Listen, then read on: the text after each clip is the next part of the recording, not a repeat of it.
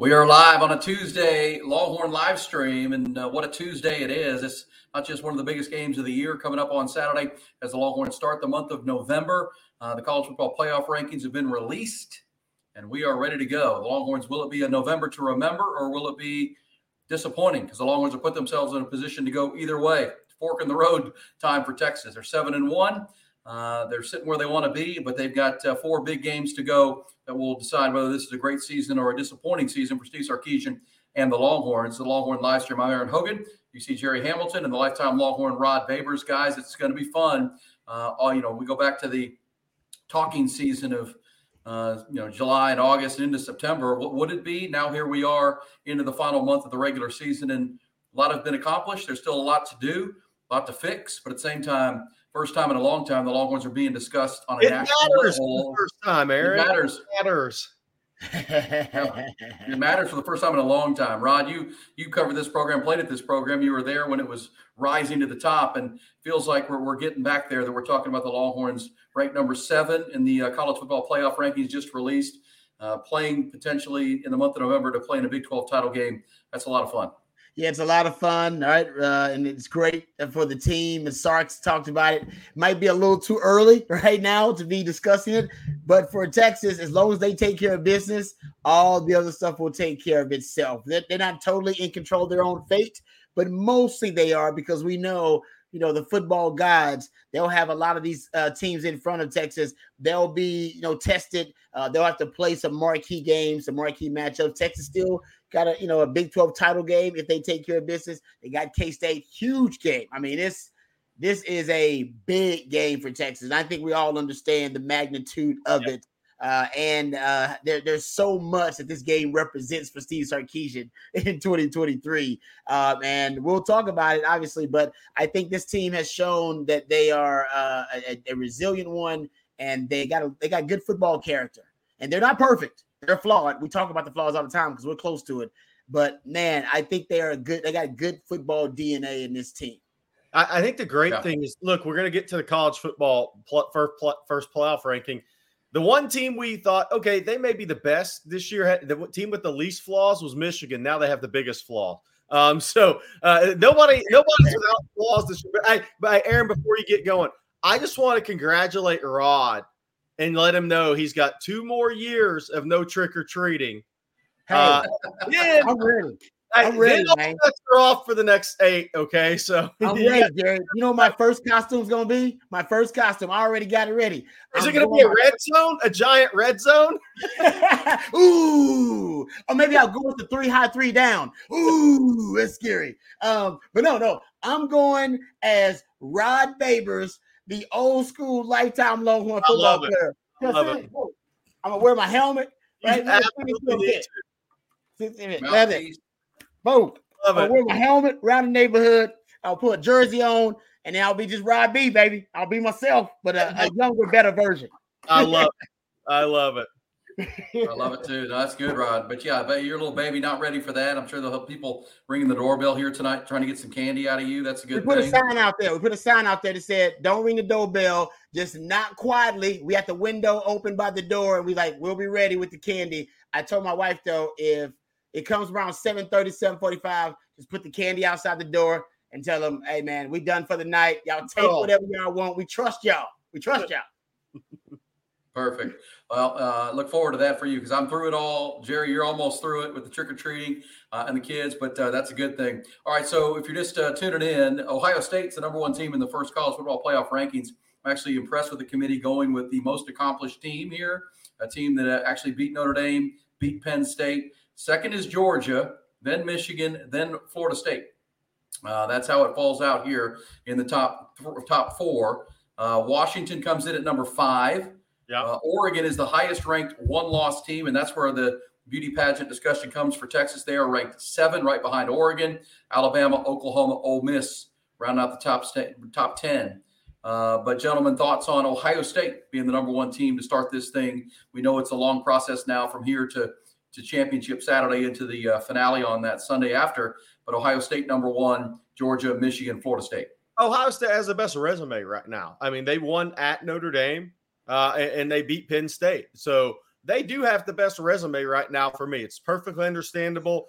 Georgia, if they handle business, they have Missouri at home. If they win at Tennessee, they'll end up probably challenging for that number one spot. Of course, Ohio State still has Michigan left on the schedule, assuming Michigan's playing football at that point, which we assume they will for right now.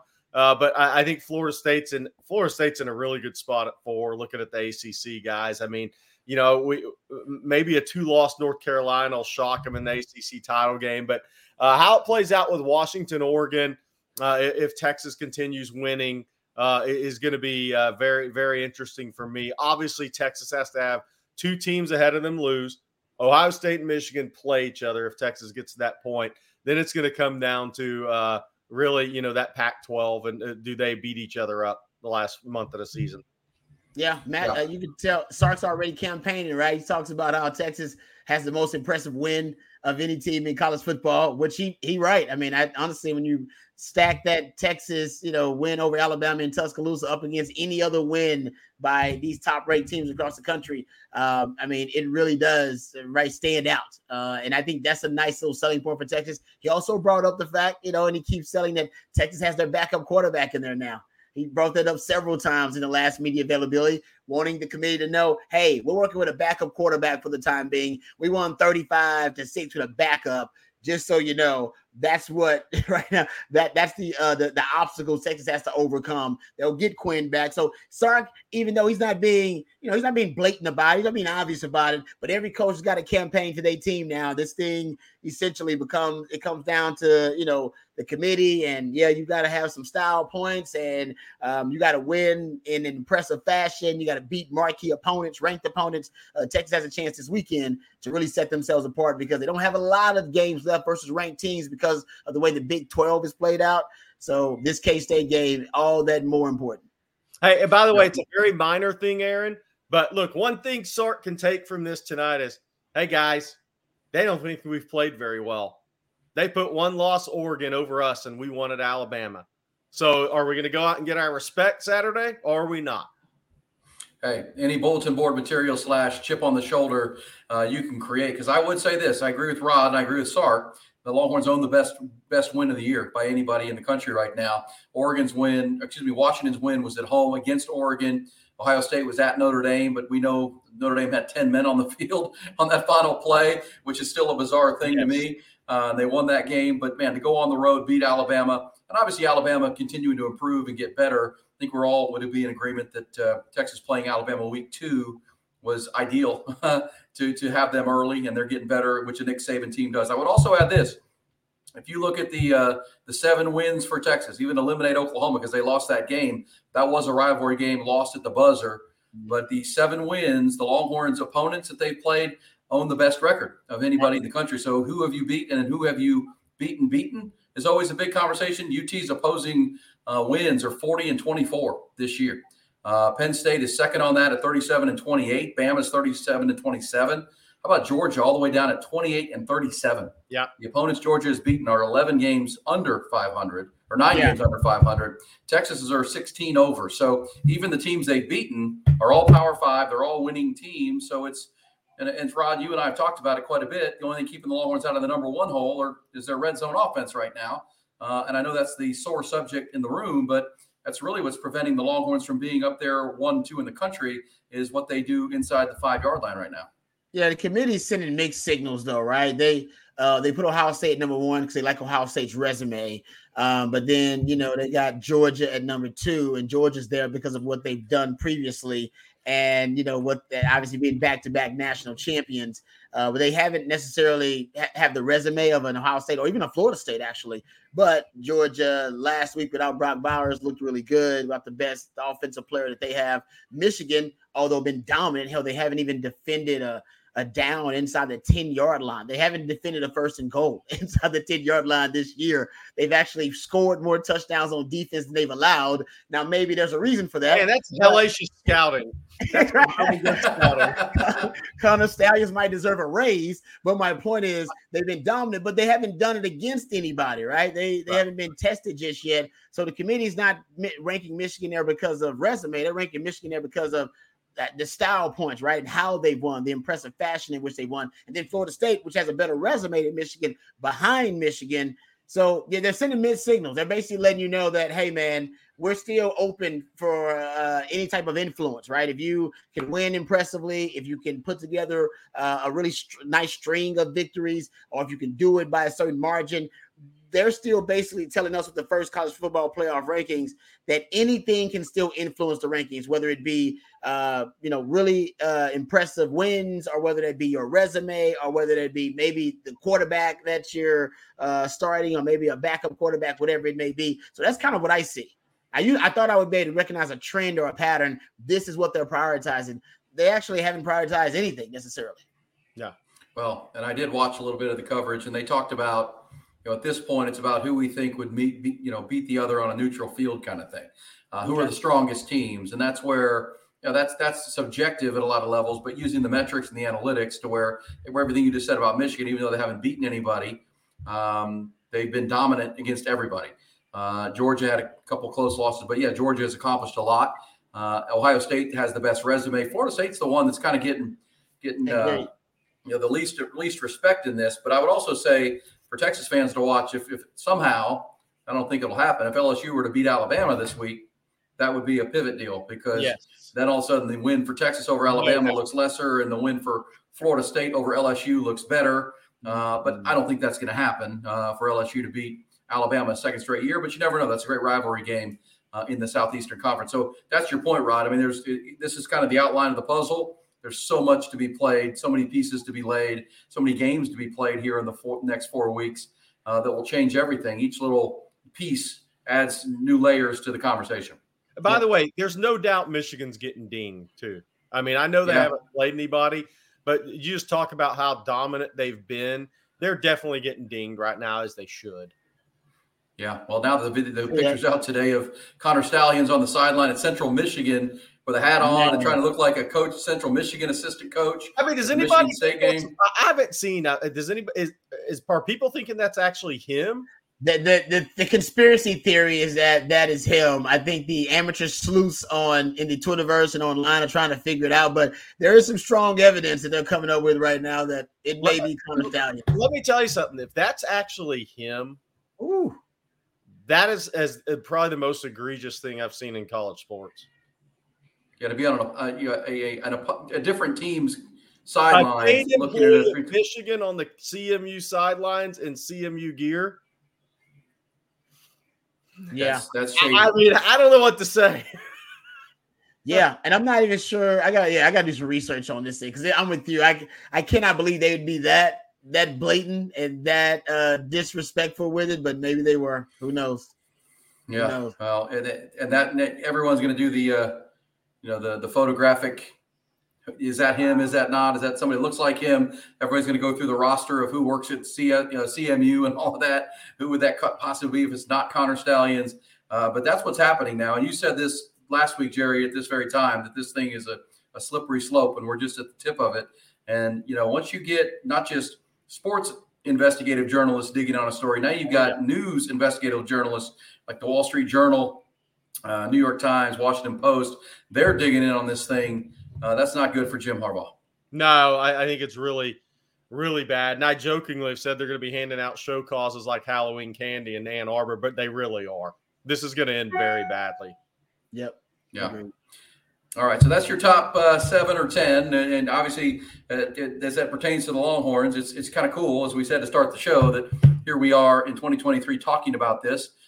Sark and this team have, as you said, Rod, good football character, put themselves in this spot. They're still a flawed team, as all of them are. And now it's about the next 4, November to remember, as I said. And how do they make it that? That'll be the next conversation on the Longhorn live stream. But, man, it is, see, people call out my dog. My dog gets chills here. They want to know the name. That's Chelsea. Chelsea, okay. That's Chelsea. Yeah, that is our little she likes to be around the action, right? She just chills. And I like it. She's awesome. Hey, I love Justin Wells' dog was snoring on the recruiting breakdown when we taped it. We can actually hear the dog snoring. He's like, man, I need some more some breaking news on here, man. I'm bored. Yeah, I know. He must have been watching Red Zone like Rod. Hey, I'm halfway through. I'm actually halfway through the season watching all the red zone plays. So I'll let y'all know what I find. All right, halfway. Well, that's a lot. But what's your initial thought about how this gets better? Can it get better? Or this just is what Texas is right now, and kick your field goals and take your points, no matter how much that hurts Sark's heart. You know what I mean? Yeah, I think it's an identity issue with Texas. I think offensively, Sark is not sure exactly what they need to lean on. We talked about this earlier in the season, where Jonathan Brooks' ascent was a pleasant surprise, but still a surprise. And I think identity-wise, when you're trying to build the offense around things you do well, if not better than everybody else, I'm not sure Sark anticipated the running game being as good as it is. And when he gets out of the red zone, what I've noticed, it's a lot of variety, and it's great. But it may be to the point, it may be variety for the wrong reasons. Not variety because you're good at a lot of things. Variety because you're not sure what you're good at. Yeah, exactly. Variety because you're like, man, I'm not sure what the hell's going to work down there. All right, throw jumbo at it. All right, let's throw this at it. Throw 21 at it. Throw this at it. And Texas has the ability to do that because they have so many diverse personnel groupings, and they have so many great athletes. But also, I think it shows you a bit of an identity crisis.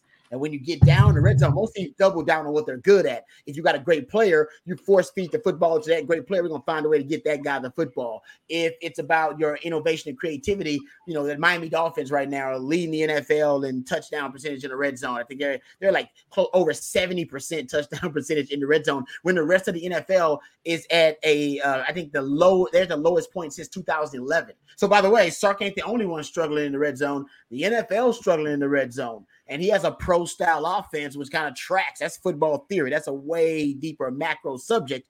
But I think one of the things that Miami does really well, they use a lot of misdirection, innovation, and creativity. They never really try to play bully ball when they get down there. And what I'm noticing early on is that Sark wants to play bully ball, but his most successful plays, at least where I'm looking at right now, like I said, I'll go track it and find you guys the actual rates and percentages. But it looks like all the metrics that I'm looking at looks like that the jumbo packages, when they get big, you want to play bully ball, the deeper they get in the red zone, actually is working against them. That it's not working. And I agree, you should be better. You got big humans. So I think honestly it's a pride thing for Sark. I think Sark's a little bit embarrassed. I think he's a little bit embarrassed because he's been bragging about these big humans for a long time. We're making T-shirts about big humans. And to have big humans who actually can't be physical at the point of attack in goal line or short yardage situations, I think Sark's a little embarrassed about that. That's why he keeps doubling down. That's why even y'all like, take the field goal. He's like, hell no. We going jumbo and we going to run it on them. We're doing it my way. Yeah, he's trying to make a statement not only to the opposing team, but also to himself that, hey, my big humans thing is going to work. All right. I just got to be steadfast. And I got to be committed to it. When in actuality, now at this point, we're halfway through the season. You might be hurting your team more than you're helping your team at this point, because we talked about it, guys. Red zone offense is the way. It's the reason they lost that Oklahoma game. That and 2-minute defense in the end, and then turnovers are probably the top 3 factors in this game versus K-State. If they lose, I am probably 80% sure it's going to come down to the lack thereof of red zone offense. I think a couple of things there too. Here's my prediction based on some things I heard today. I'm in a long conversation. If this isn't the most spirited offensive line Texas has put on the field this year, I'll be surprised Saturday. I think there was some real chewings Sunday. Okay. If these guys don't come out with a level of physicality Texas hadn't played with this year on the offensive line, I'll be very surprised. 2 question I have for you, Rod, and I would joked about it Sunday night, but I'm also serious about it. I just wonder if the first time you get down there inside the 3, you just come out and spread with Savion Red and empty. And just force Kansas State to call a timeout. They haven't seen it before. They're probably going to react with a timeout. So 1, you get in the burn a timeout. 2, if they don't burn a timeout, maybe you find something that really works for you, because I'm like you. Spread it out of Red Cat. All he's got at that point, that's what he did in high school. He didn't play in jumbo formation in high school. He played spread high school football in Texas. Yeah. Spread these guys out. All you need is DJ Campbell to hit one guy, and Savion Red's going to get into the end zone. He's got to connect one time, and he'll get into the end zone. Yeah, and you can guarantee a light box, right? Because if you spread them out enough, that you almost not only guarantee a light box, you can guarantee 0 man coverage on the outside too. A lot of times, because nobody's going to play a zone, and nobody's gonna try to play a lot of complicated coverages down there. You're just going 0 or you're going man across the board.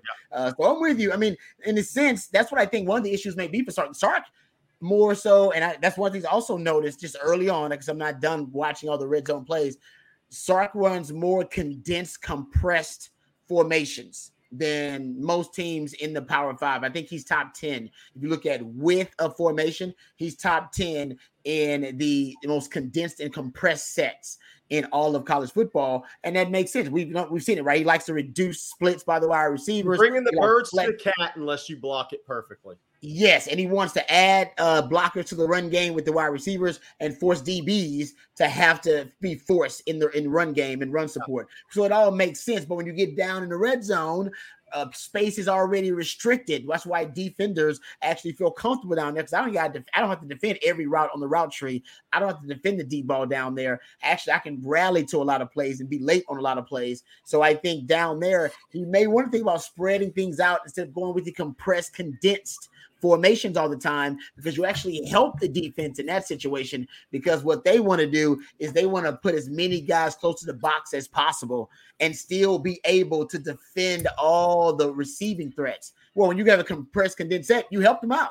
They can by alignment, they can defend all the receiving threats, and by alignment also be forced in the run support. And all they got to do is read it correctly, and you ain't got enough time there to do a really deliberate, long developing play action play. Everything's going to be quick hitting. It's going to be an RPO, or you're going to be a straight drop back, or you're going to hand it off. It's those three. So the defenders can react quickly. So I think you might be right on to something when you're saying Sark needs to spread it out a little bit more, empty that box, and then start to manipulate some of the matchups on the outside, or then you can win the numbers advantage, because you got the size advantage inside, that size and girth advantage inside with the run game.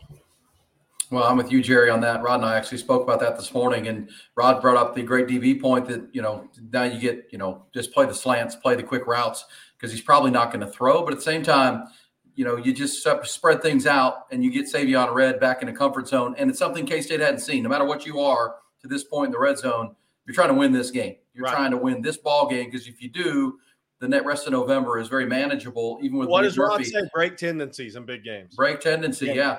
And force them to take a timeout, force them to defend it, maybe put a little motion in there too to get some eye candy as you're doing that, and whatever it might be. But yes, I mean, to the big humans, I agree with you that Sark said pretty clearly on Monday, I let him have it a little bit Monday morning, and I think that was the offensive line, the guys. But, if you do make their job a little easier, that it's win one battle here, and let a good quarterback who's done this before find one crease from 2 yard or 2 out. We get in the end zone. You do that 2 or 3 times, and all of a sudden the red zone issues have been what they are. But you win this football game, and we're not talking about it come Monday. You're talking about a team that is 8-1 and looking forward to 3 more games. I wonder if it's possible that Sark is focusing too much on Texas in the red zone and not enough on the opponent.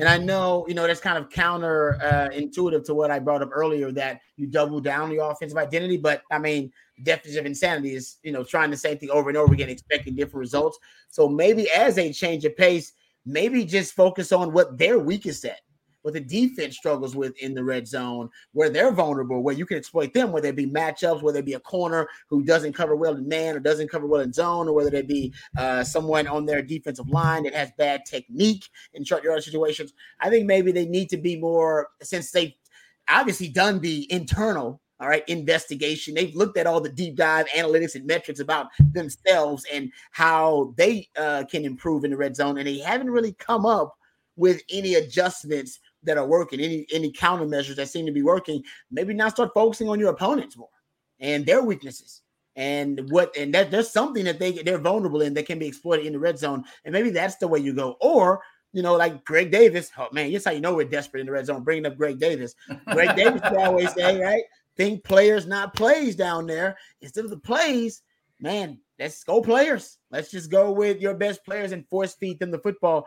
Either way, Sark's got to switch it up and change it up, because, like I said, the more I went back and watched just the first half of the season in the red zone, And on the rewatch, it's worse.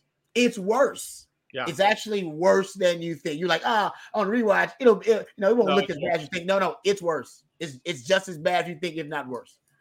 Yeah. Hey, guys, tonight's live stream brought to you by Energy Texas. Energy Texas is for Texans by Texas. When energy becomes your energy provider, or Energy Texas becomes your provider, you're dealing with and calling people in the state of Texas, not back east, not overseas, Texans.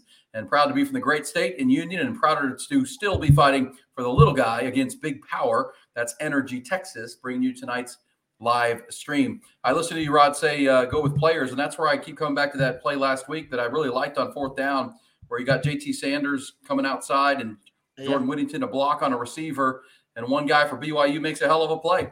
Beats Jordan Whittington on the block, tackles 6'6", 250 JT Sanders before you get to the goal line. To me, that's a player's not a play, but at the same time, BYU made a play. So for me, it's like Halloween candy. There's a mixed bag of things. A lot of different things happening with Texas. But at the end of the day, you got to win this game. That's what is exciting about this Tuesday is there's one game. You win this one, you really are in a good place the rest of November to do some big things. How big of a recruiting game is this, Jerry? What are we looking at as far as that goes? A home game, Big Noon Fox is in town and that kind of stuff. Is this a big one or not much? Well, the 11 a.m. start makes it tougher, right? It's the last week of the high school season, regular season in Texas. 11 a.m. start makes it a little more difficult to get kids to this game. Look, they're bringing in Elijah Lofton, the official visit, the tight end, H-back, slot, big slot committed to Miami out of Bishop Gorman, is scheduled to come in for an official visit. He's not a big kid, 6'1", 220, 225, but he's got +4 wingspan. So he's a long arm kid. He's a physical kid. He's a quick kid. But it speaks to they know they have to get better blocking out of this tight end position moving forward and making sure they have versatility in that. Spencer Shannon, an inline guy, but they have to have that versatility. Some of the things they're asking JT Sanders to do in pass pro one-on-one with Nelson Caesar, which is a tough ask. You got to have somebody really good to do that if you're asked to do it, Rod. So then you got some 2025s coming in. Look, they've invited Dominic McKinley. It's a maybe. Committed to A&M. It's a maybe. TJ Lindsey at IMG committed to Auburn. It's a maybe. But again, 11 a.m. traveling east to west. 11 a.m. could be a little tough there. Because the Texas staff gets to the stadium at 8:45 for the 11 a.m. game. So that's a tough deal to bring in kids that are flying in out of state. So it's a little bit of a tough ask. But there's some 2025s. Michael Fasusi, the top 2025 offensive lineman in the state, the top offensive lineman in the state, period. John Turntine, the sophomore at North Crowley. He was on campus and offered Saturday. He's special, guys, special. Rod and I may talk about him next week a little bit just because he deserves it. Dylan Battle, D lineman out of Mansfield Timberview in 25s coming in. Zion Williams from Lufkin's is a strong maybe to come in. So that list building, it's going to be a good group, but that 11 a.m. start's going to keep some guys away. Like the Byron Washington, the Mammoth offensive lineman at DeSoto said he can't make it down that start time. So that's going to keep some guys away, but it's going to be a good recruiting weekend. For sure for Texas. But what makes it a great recruiting weekend is all these kids are going to be watching that game if they win. By the way, that's a 7 versus 23 in the college football playoff game now, the rankings. Yeah. K-State's 23rd. Yeah, it's interesting looking at that, by the way. Tulane's 24 and Air Force is 25. I guess A&M's 26 or 100. I don't know which one they're at. Ole Miss is 10, baby. So buckle up in college. Another day is here, and you're ready for it. What to wear? Check. Breakfast, lunch, and dinner? Check. Planning for what's next and how to save for it? That's where Bank of America can help. For your financial to-dos, Bank of America has experts ready to help get you closer to your goals. Get started at one of our local financial centers or 24/7 in our mobile banking app. Find a location near you at bankofamerica.com/talktous. What would you like the power to do? Mobile banking requires downloading the app and is only available for select devices. Message and data rates may apply. Bank of America N.A., member FDIC. Seeking the truth never gets old. Introducing June's Journey, the free-to-play mobile game that will immerse you in a thrilling murder mystery. Join June Parker as she uncovers hidden objects and clues to solve her sister's death. in a beautifully illustrated world set in the Roaring '20s. With new chapters added every week, the excitement never ends. Download June's Journey now on your Android or iOS device, or play on PC through Facebook Games. Station. Yeah, well, Lane Kiffin said Monday that Jimbo Fisher's goal is bowl eligibility. That's what he's looking for, right? Lane's very much enjoying the A&M struggles. Oh, he is, and makes it pretty clear in his very, very calculated way. Guys, K-State, let's talk about that on the Longhorn live stream on a Tuesday. We know what Texas's issues are, strengths and weaknesses. We go through them where it's under a microscope. What has been the key to this K-State turn? We saw them lose to Missouri, and I know, Rod, you watched that game where Missouri got them through the air and won on a 60-yard field goal at the buzzer, 37-34. And Missouri has gone on to show they're a pretty good team for Eli Drinkwitz. And then there's the loss on a Friday night at Stillwater, where we all kind of came in that Saturday morning going, really? K-State lost to that bad Mike Gundy team? Because that was the week after South Alabama, or 2 weeks after South Alabama? 2 weeks, yeah. Oklahoma State out. Yeah, just crushed them. And Mike Gundy went to the microphone that Monday and said, no, we're good. I watched the film. We can get this fixed. And what do you know? They've gotten it fixed. And I'll say this, for that Bedlam game, 2:30 on Saturday, if Oklahoma State wins that game, if you look at their next three, you might as well just pencil them into the Big 12 championship game. Crazy. They win that game. After that is UCF, U of H, and BYU. Yeah. Mike Gundy's a hell of a coach. We've been knowing this in Longhorn country for a long time. Mike Gundy he's just a good old ball coach. Is he a great coach for your program in the modern era of college football? Probably not, because he's anti-NIL, he's anti-transfer portal, he hates all that stuff. When it comes to coaching ball, man, Mike Gundy, he's the real deal. Hey, Rod, so let's start this off with K-State. Tell people here what he did against Kansas State. Now, Kansas State's different because they hadn't introduced Avery Johnson. They waited until they got the Lubbock to end all of Texas Tech's dreams this year. But tell everybody how Oak State and Gundy attacked Kansas State, because Sark's watching that tape this week. And that's probably the best. If you're looking at the two losses, right? Like the Missouri loss for K-State, and you're looking at the Oklahoma State loss. If you're looking at a formula that Texas could come closely to replicating, it would probably be the Oklahoma State model. And the beauty of the Oklahoma State model, gentlemen, is that, we know that K-State runs that dreaded 3-high, 3-down defense. Well, when Jim Knowles was at Oklahoma State, that was part of the DNA defensively of Oklahoma State. Mike Gundy was there the whole time. Mike Gundy knows how to exploit the 3-high, 3-down, and anybody knows. He hired him for a reason. Exactly, right? He knows the conference really well, and he knows that defense really well. And I got to say, go back and look, guys, at how many 3-by-1 sets, trips to one side, whether it be out of 11 personnel, whether that be with reduced splits or whether that be with bunch formations, but 3 receivers to one side of the field, a single receiver to the other side. You'd often see K-State try to zone one side, man up the other, but it was brilliant what it did in the run game. And it fits my theory. And I think Sark is on this too. It fits my theory about how to really expose the 3-high, 3-down, the 3-high, 3-down, the magic to it, the secret sauce to it, right? Its unique quality is distortion. It disguises defenses and coverages as well as, if not any defensive presentation out there today. It's less than 10 years old. Defenses have not figured out how to beat it on a kind of natural, built-in, baked-in beaters within their game plans and their playbooks. But I think something that some of the great coordinators and offensive minds are starting to figure out, that if you can get it out of its disguise, if you can force the 3-high out of its shell disguise and distortion and force them to have to reveal their either run fits or have to reveal their coverage for one reason or another, then that's half the battle. You've taken away their biggest strength in the 3-high, 3-down, which is disguise. And then you give your quarterback better indicators in the passing game. But in the run fits, more importantly, your blocking schemes know exactly who they're supposed to block. One of the things that's great about the 3-high, 3-down, and I had a defensive coordinator tell me this, and it was a brilliant, the light went off for me. He said, just because you got 6 guys in the box does not mean there are just 6 guys in the fit. You can have 8, 9 guys in the run fit, but only 6 guys in the box. That's the modern era of defense, right? Because you have, as a defensive coordinator, you got to solve this riddle. How do you defend more space with fewer defenders? If I was interviewing as a head coach interviewing defense coordinators, I would ask that question and I would look at them and see if how bewildered and stupefied they look, or if they got a plan to defend more space with fewer defenders.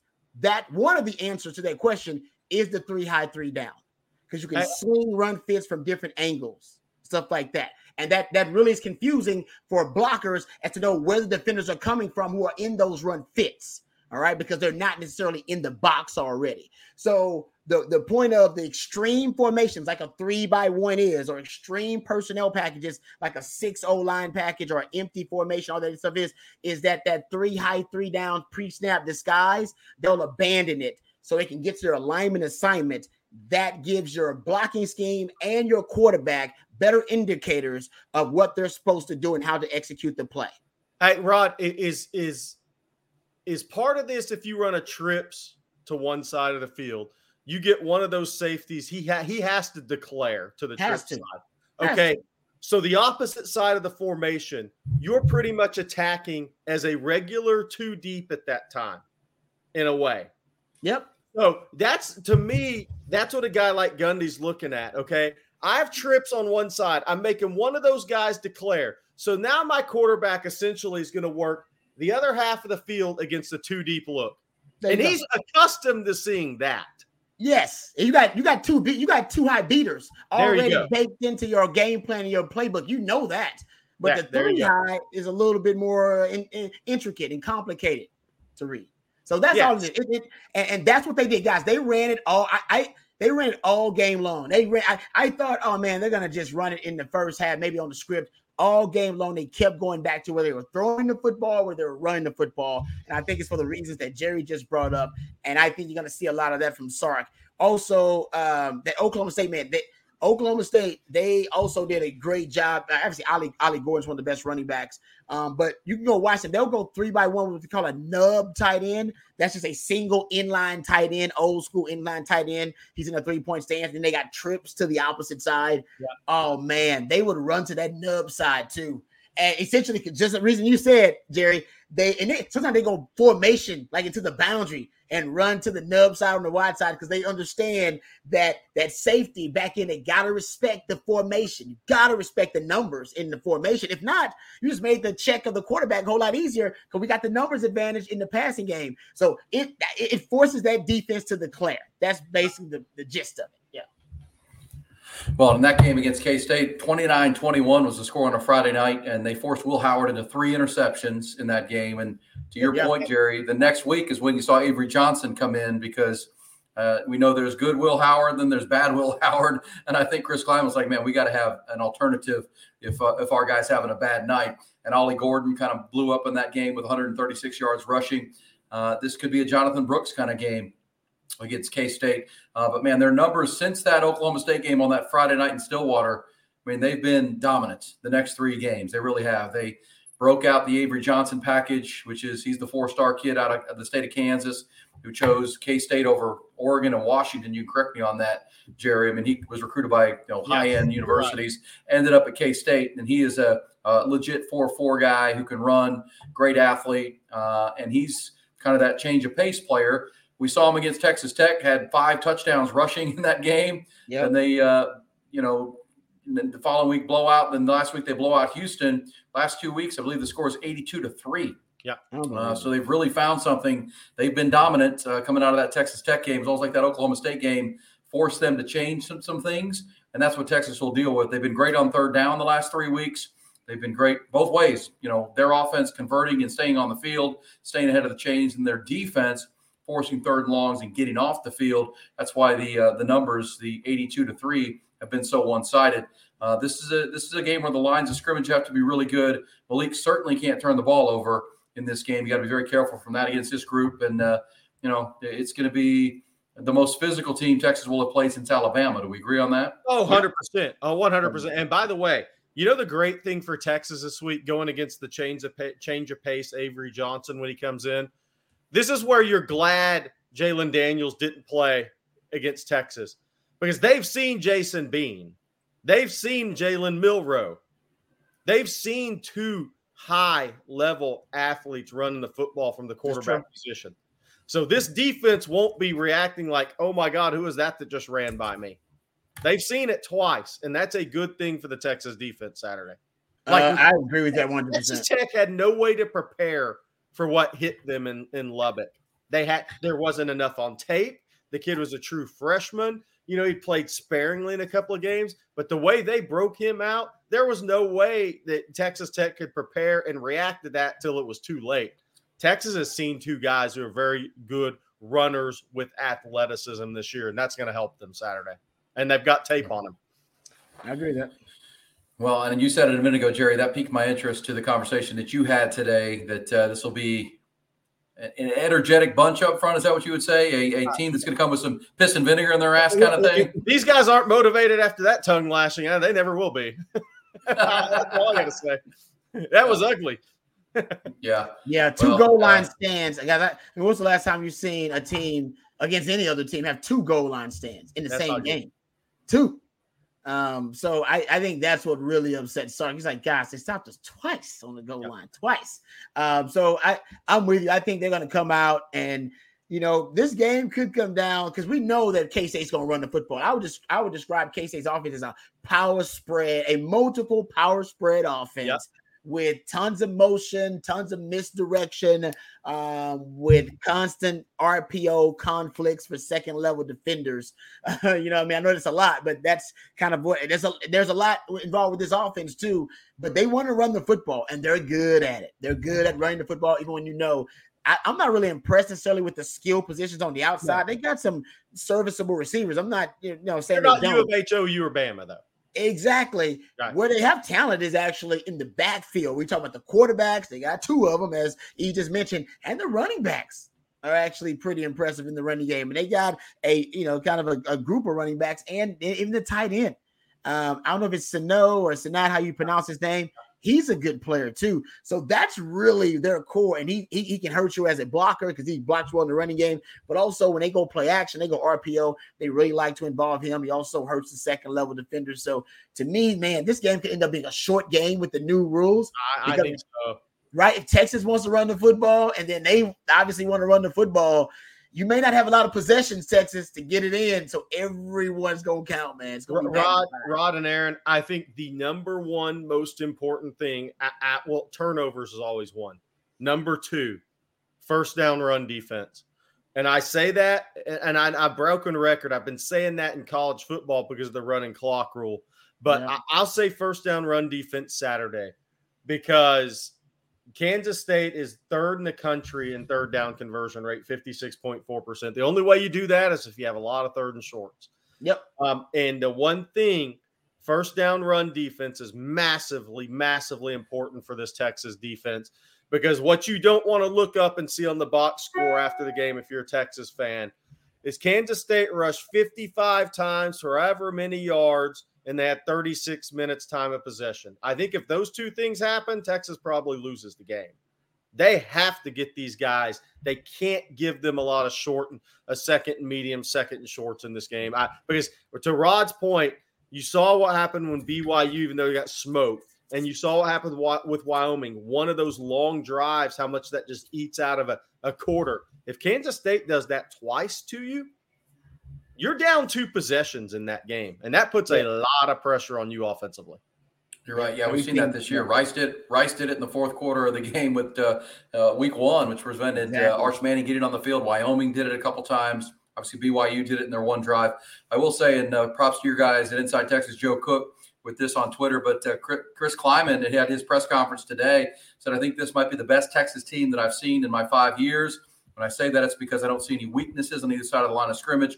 Or on special teams, playing with a ton of confidence. He also said, you're not going to be able to make Texas one-dimensional. We've been able to make a few teams that way. We're not going to be able to do that this week against the Longhorn. So, Chris Kleiman, Rod, you said this morning. I mean, this is a reality for Longhorn fans. This is a team where you're facing they have the better coach and quarterback right now, right? Just because you don't have Quinn Ewers. Chris Kleiman's a championship coach who has also won the Big 12 1 year ago, or not even a year ago. So, whenever you and I go into games, Jerry, I think you too. I mean, who's got the coaching advantage? Who's got the quarterback advantage? It's not by a ton, but right now it's K-State. Longhorns have the home field. They've got that going for them, but at the same time, this is why this is a challenging matchup on Saturday. I think it's a great coaching week for Sark, by the way, guys, because it's so easy for him to say, and somebody's joking, are we playing Georgia or Kansas State this week? Oh, you're playing Kansas State, but this is a team that's going to come in and know if they win the game in the trenches, they're going to walk out of Austin with a win. I think that's what makes it a great coaching week for Steve Sarkisian. Because, look, Texas was the most physical team on the field against Alabama, in my opinion. That Alabama offensive line's better than it was then. Playing them in week 2, young second-time starter at left tackle, is a true freshman. But it's great for Sark because he gets to say, this is going to be the most physical team we've played this year, especially on the offensive line. And I'm challenging our offensive line to play the most physical game they have all season. If Texas is physical, if they win the trenches against Kansas State cannot win the skill battle. Bottom line. That's well said right there. It's the Longhorn live stream on a Tuesday night. Happy Halloween to everybody. Live stream brought to you by Energy Texas. Energy Texas is for Texans by Texas. When Energy Texas becomes your energy provider, you're dealing with and calling people in the state of Texas, not back east, not overseas. Texans, proud to be from the greatest state in the union, and prouder to be fighting for the little guy against big power. We appreciate them here on the On Texas Football Tuesday live stream ahead of Texas and K-State. And the month of November is here. Longhorns, if you're just tuning in, are sitting at number 7 in the first college football playoff poll, which is out. Ohio State is sitting atop that poll. Longhorns are the second highest one-loss team, right behind Oregon, which we could debate that. But at the end of the day, win your games and, things will work out in your favor. You got to win 4 more games, and I think the Longhorns will be right where they want to be. Obviously, we'll get to that point down the road, but that's all you can worry about right now. For sure. Guy says, at Jerry, with Sark saying and wanting Jonte Cook to see the field and get more involved, do you think at home not featuring Jonte will cause Sark to lose him for not keeping his promise? Okay, well, I have twofold on this. One of them won't be popular, probably, but I think they got him on the field more snaps, obviously. Look, I mean, you're not going to be – if you can get some favorable coverage – then yeah, I think you can attack with Jonte, but you're not going to go to him over Worthy. You're not going to go him over Mitchell. That's just a reality, or JT Sanders. So how many targets are left? Jordan Whittington didn't catch a pass last week. The second thing I would say is Jonte's got a bright future at Texas in front of him. I mean, he's playing behind essentially 2 guys that are going to be in the NFL draft, probably, maybe a first rounder, maybe a second rounder, third rounder guys. So look, it's part of the process. And, if you aren't willing, for some reason to stick with the process, knowing the next 2 years, you're going to be the number 1 or 2 option. I mean, good luck to you wherever you go. Texas won't have a problem finding good players. Yeah, I think that's the reality, Rod. I mean, the Longhorns are going to be in a position next year as they head to the SEC, likely to replace their top 4 ball catchers, Adonai Mitchell, and Xavier Worthy, likely, as Jerry just said, top 50 picks in the NFL draft. JT Sanders, Jordan Whittington is out of eligibility. I mean, these are your top 4 pass catchers. DeAndre Moore, Jonte Cook, even the young guy Ryan Wingo who just committed. They're going to have to come in and play, and that's as you said, Jerry, part of the process. Yeah, that's why I like the Texas. They're playing a lot of those young guys now. We're past the halfway point, so they're done with considering these guys freshmen in their evaluations. So Derek Williams, I think he might have played more snaps at safety than anybody else in that game versus BYU. Anthony Hill getting more snaps than Benda. It's about time for those young guys, to assert themselves. They have the talent, obviously. I think the coaches needed them to earn the trust through live reps in the game. Those are players that have done it. Cedric Baxter, another guy. CJ Baxter. He's done it as well. He's another guy that's earned that trust, and it looks like he's going to be given more reps and playing more. So I think that helps you recruit young guys when you're playing young guys. When you get those young prodigies in, those phenoms in, and you play them, it helps you recruit them. And yeah, right now, and receiver, we know it's hard to crack the circle of trust in Sark's receiver rotation. It was at Bama, and it has been at Texas. So if you're not in that top 3 receiver rotation at Texas for 3 to 4 guys, and most of the time with Sark, you're just left out in the cold. I mean, that's just the reality of it. And he just only trusts the guys who are in that top 4. He's never been like a Tom Herman type coach where he has a very loose, wide rotation of wide receivers. He's not going to do that. His guys are his guys. Yeah, well, and for Jonte Cook and for anybody, Sark has certainly earned enough credit that he will play young players. See Kelvin Banks, see Xavier Worthy, see Anthony Hill, Cedric Baxter. But at the same time, Jonte's playing in the deepest position on the team, quite arguably, and where you have the most talent of any room on your squad. That's just the reality of the situation. It is. Look, of trust. DJ Campbell starting in year 2. He was a 5-star player. He didn't start year 1. He started in year 2. So some guys do have to have patience. Some of those guys, there's going to be the opportunity for Kelvin Banks. When he came in, the offensive line was a disaster. All he had to do was be better than one guy in front of him so they could move Christian Jones back to the right side where he's better anyways, right? Yeah. So Kelvin Banks had to win that job for Texas. Anthony Hill, great opportunity there. Look at the linebackers lost. Look at the opportunity there. There's a couple, but DJ Campbell, look, he came in as a 5-star prospect. He needed a little time to bake. He's a first-year starter. It's going to work out great for him. You have to exercise a little patience.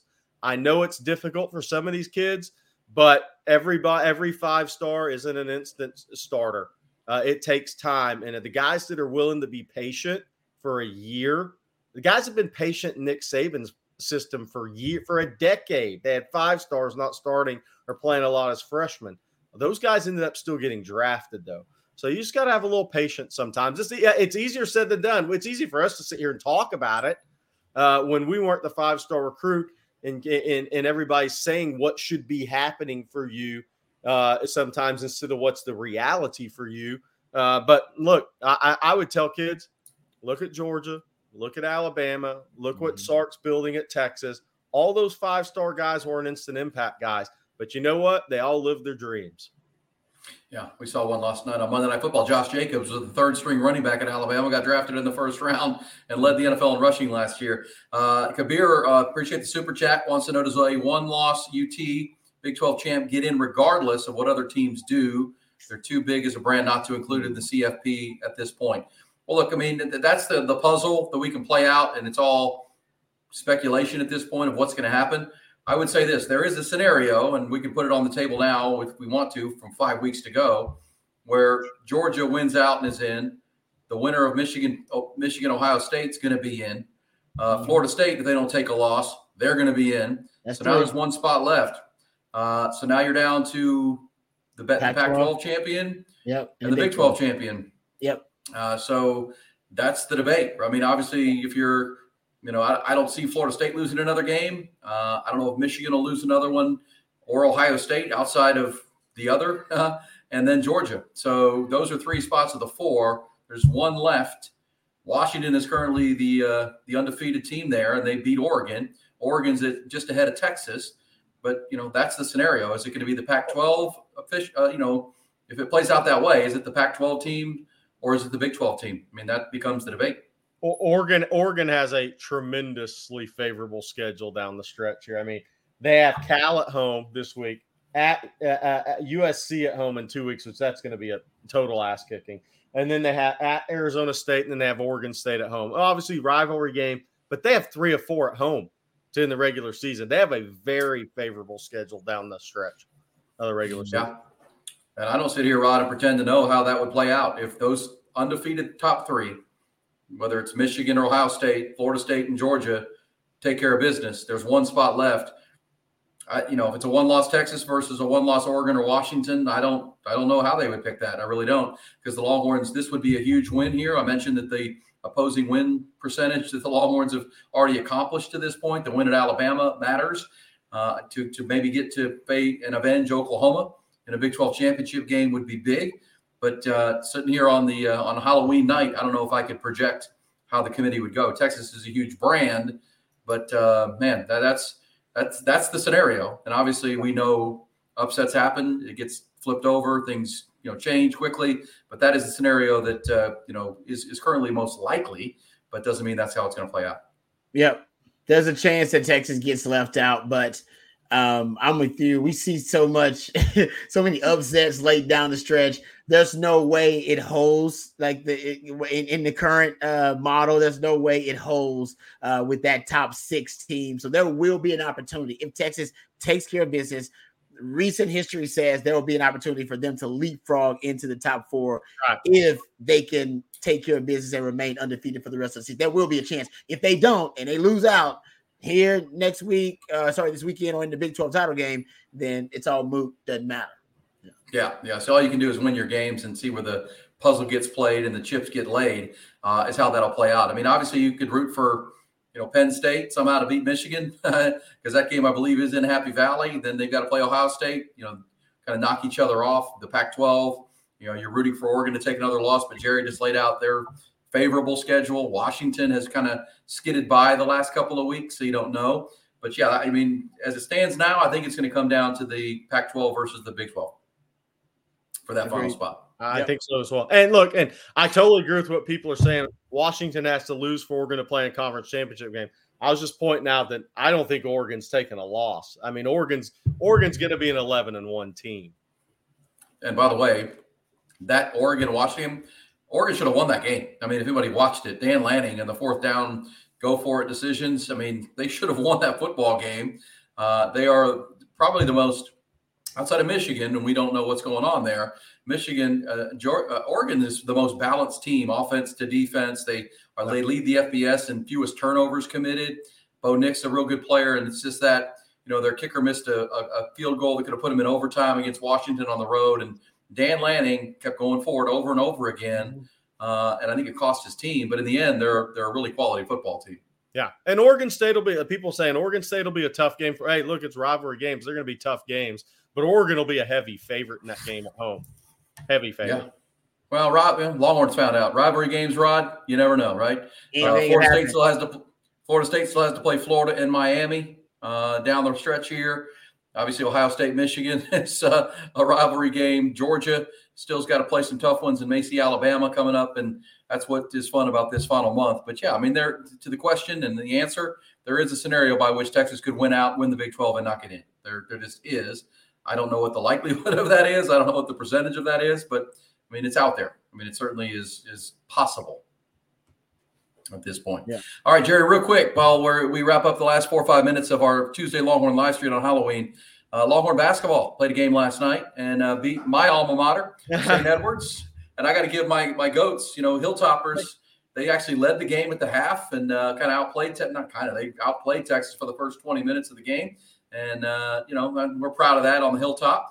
But then the Longhorns got things going and blew it out and won the game. What did you take from last night, if anything? And what's the news on the Longhorn Rodney Terry basketball front? I actually think that St. Edwards played well and Texas didn't kind of match that in the first half. Was probably a really good thing for Rodney Terry because he got in there and got to get after those guys, right? And then you kind of saw Texas, what they can be in their current state in the second half. But Caden Shedrick, I think there's a chance he plays the season opener Monday. Again, Texas played without Shedrick and Disu. They played without a 6'11" rim protector, long arm athlete that's played 3 years of basketball at Virginia. Really good player. And Dylan Disu, obviously, I don't think he'll be back until December. Texas is going to take it slow with him because if Shedrick comes back, Shedrick and Yema can rotate at the 5. And that gives you a good combination there of physicality in the paint plus a rim protector guy. Then Brock Cunningham and Mitchell can rotate at the 4 where it's more natural for both of them. And Mitchell can spend a little bit of time on the wing if Texas wants to go big. Not a lot. He doesn't have that skill set. But I thought Texas is very good at guard. The Chris Johnson injury, rolled ankle, that one hurts if he's out because he's the backup point guard if Tyrese Hunter goes out and Aspis is still in the field, right, or still on the court. So there's a little bit there that they're going to have to work through. I just like where this team can head when they get their bigs healthy. I mean, but the bigs are so key because you got to have rim protection. You got to limit second chances for this team to get out and run like they want to, because if they can run like they want to, they're going to hit a lot of transition threes. Off games for Texas from three this year. Not that they won't have 120% game where just nothing goes in. Every team does. Their off games are going to be 30%. Their on games are going to be 42 to 45. That's how well they're going to shoot the three this year. Recruiting-wise, Nick Cody, the top 50 kid in the country, announces his commitment Thursday. Texas, Auburn, Miami, U of H has slipped in that one. That would be a big one for Texas. Top 50 kid in the country, 6'9" power forward. His dad, Nakia Cody, played at Baylor and in the NFL. His uncle, Dustin Armstrong, played wide receiver at Texas. Obviously, Nakia Cody and Dustin Armstrong, both from Cleburne High. And I think Texas is in a pretty good spot for Trey Johnson, number 4 player in the country. I expect him to sign in that early window, which is November 9th through 15th, so we'll see what happens. All right, guys, been fun. Happy Halloween to y'all. It's the Longhorn live stream on a Tuesday night here on Texas Football, part of Inside Texas. Live stream brought to you by Energy Texas every Tuesday night.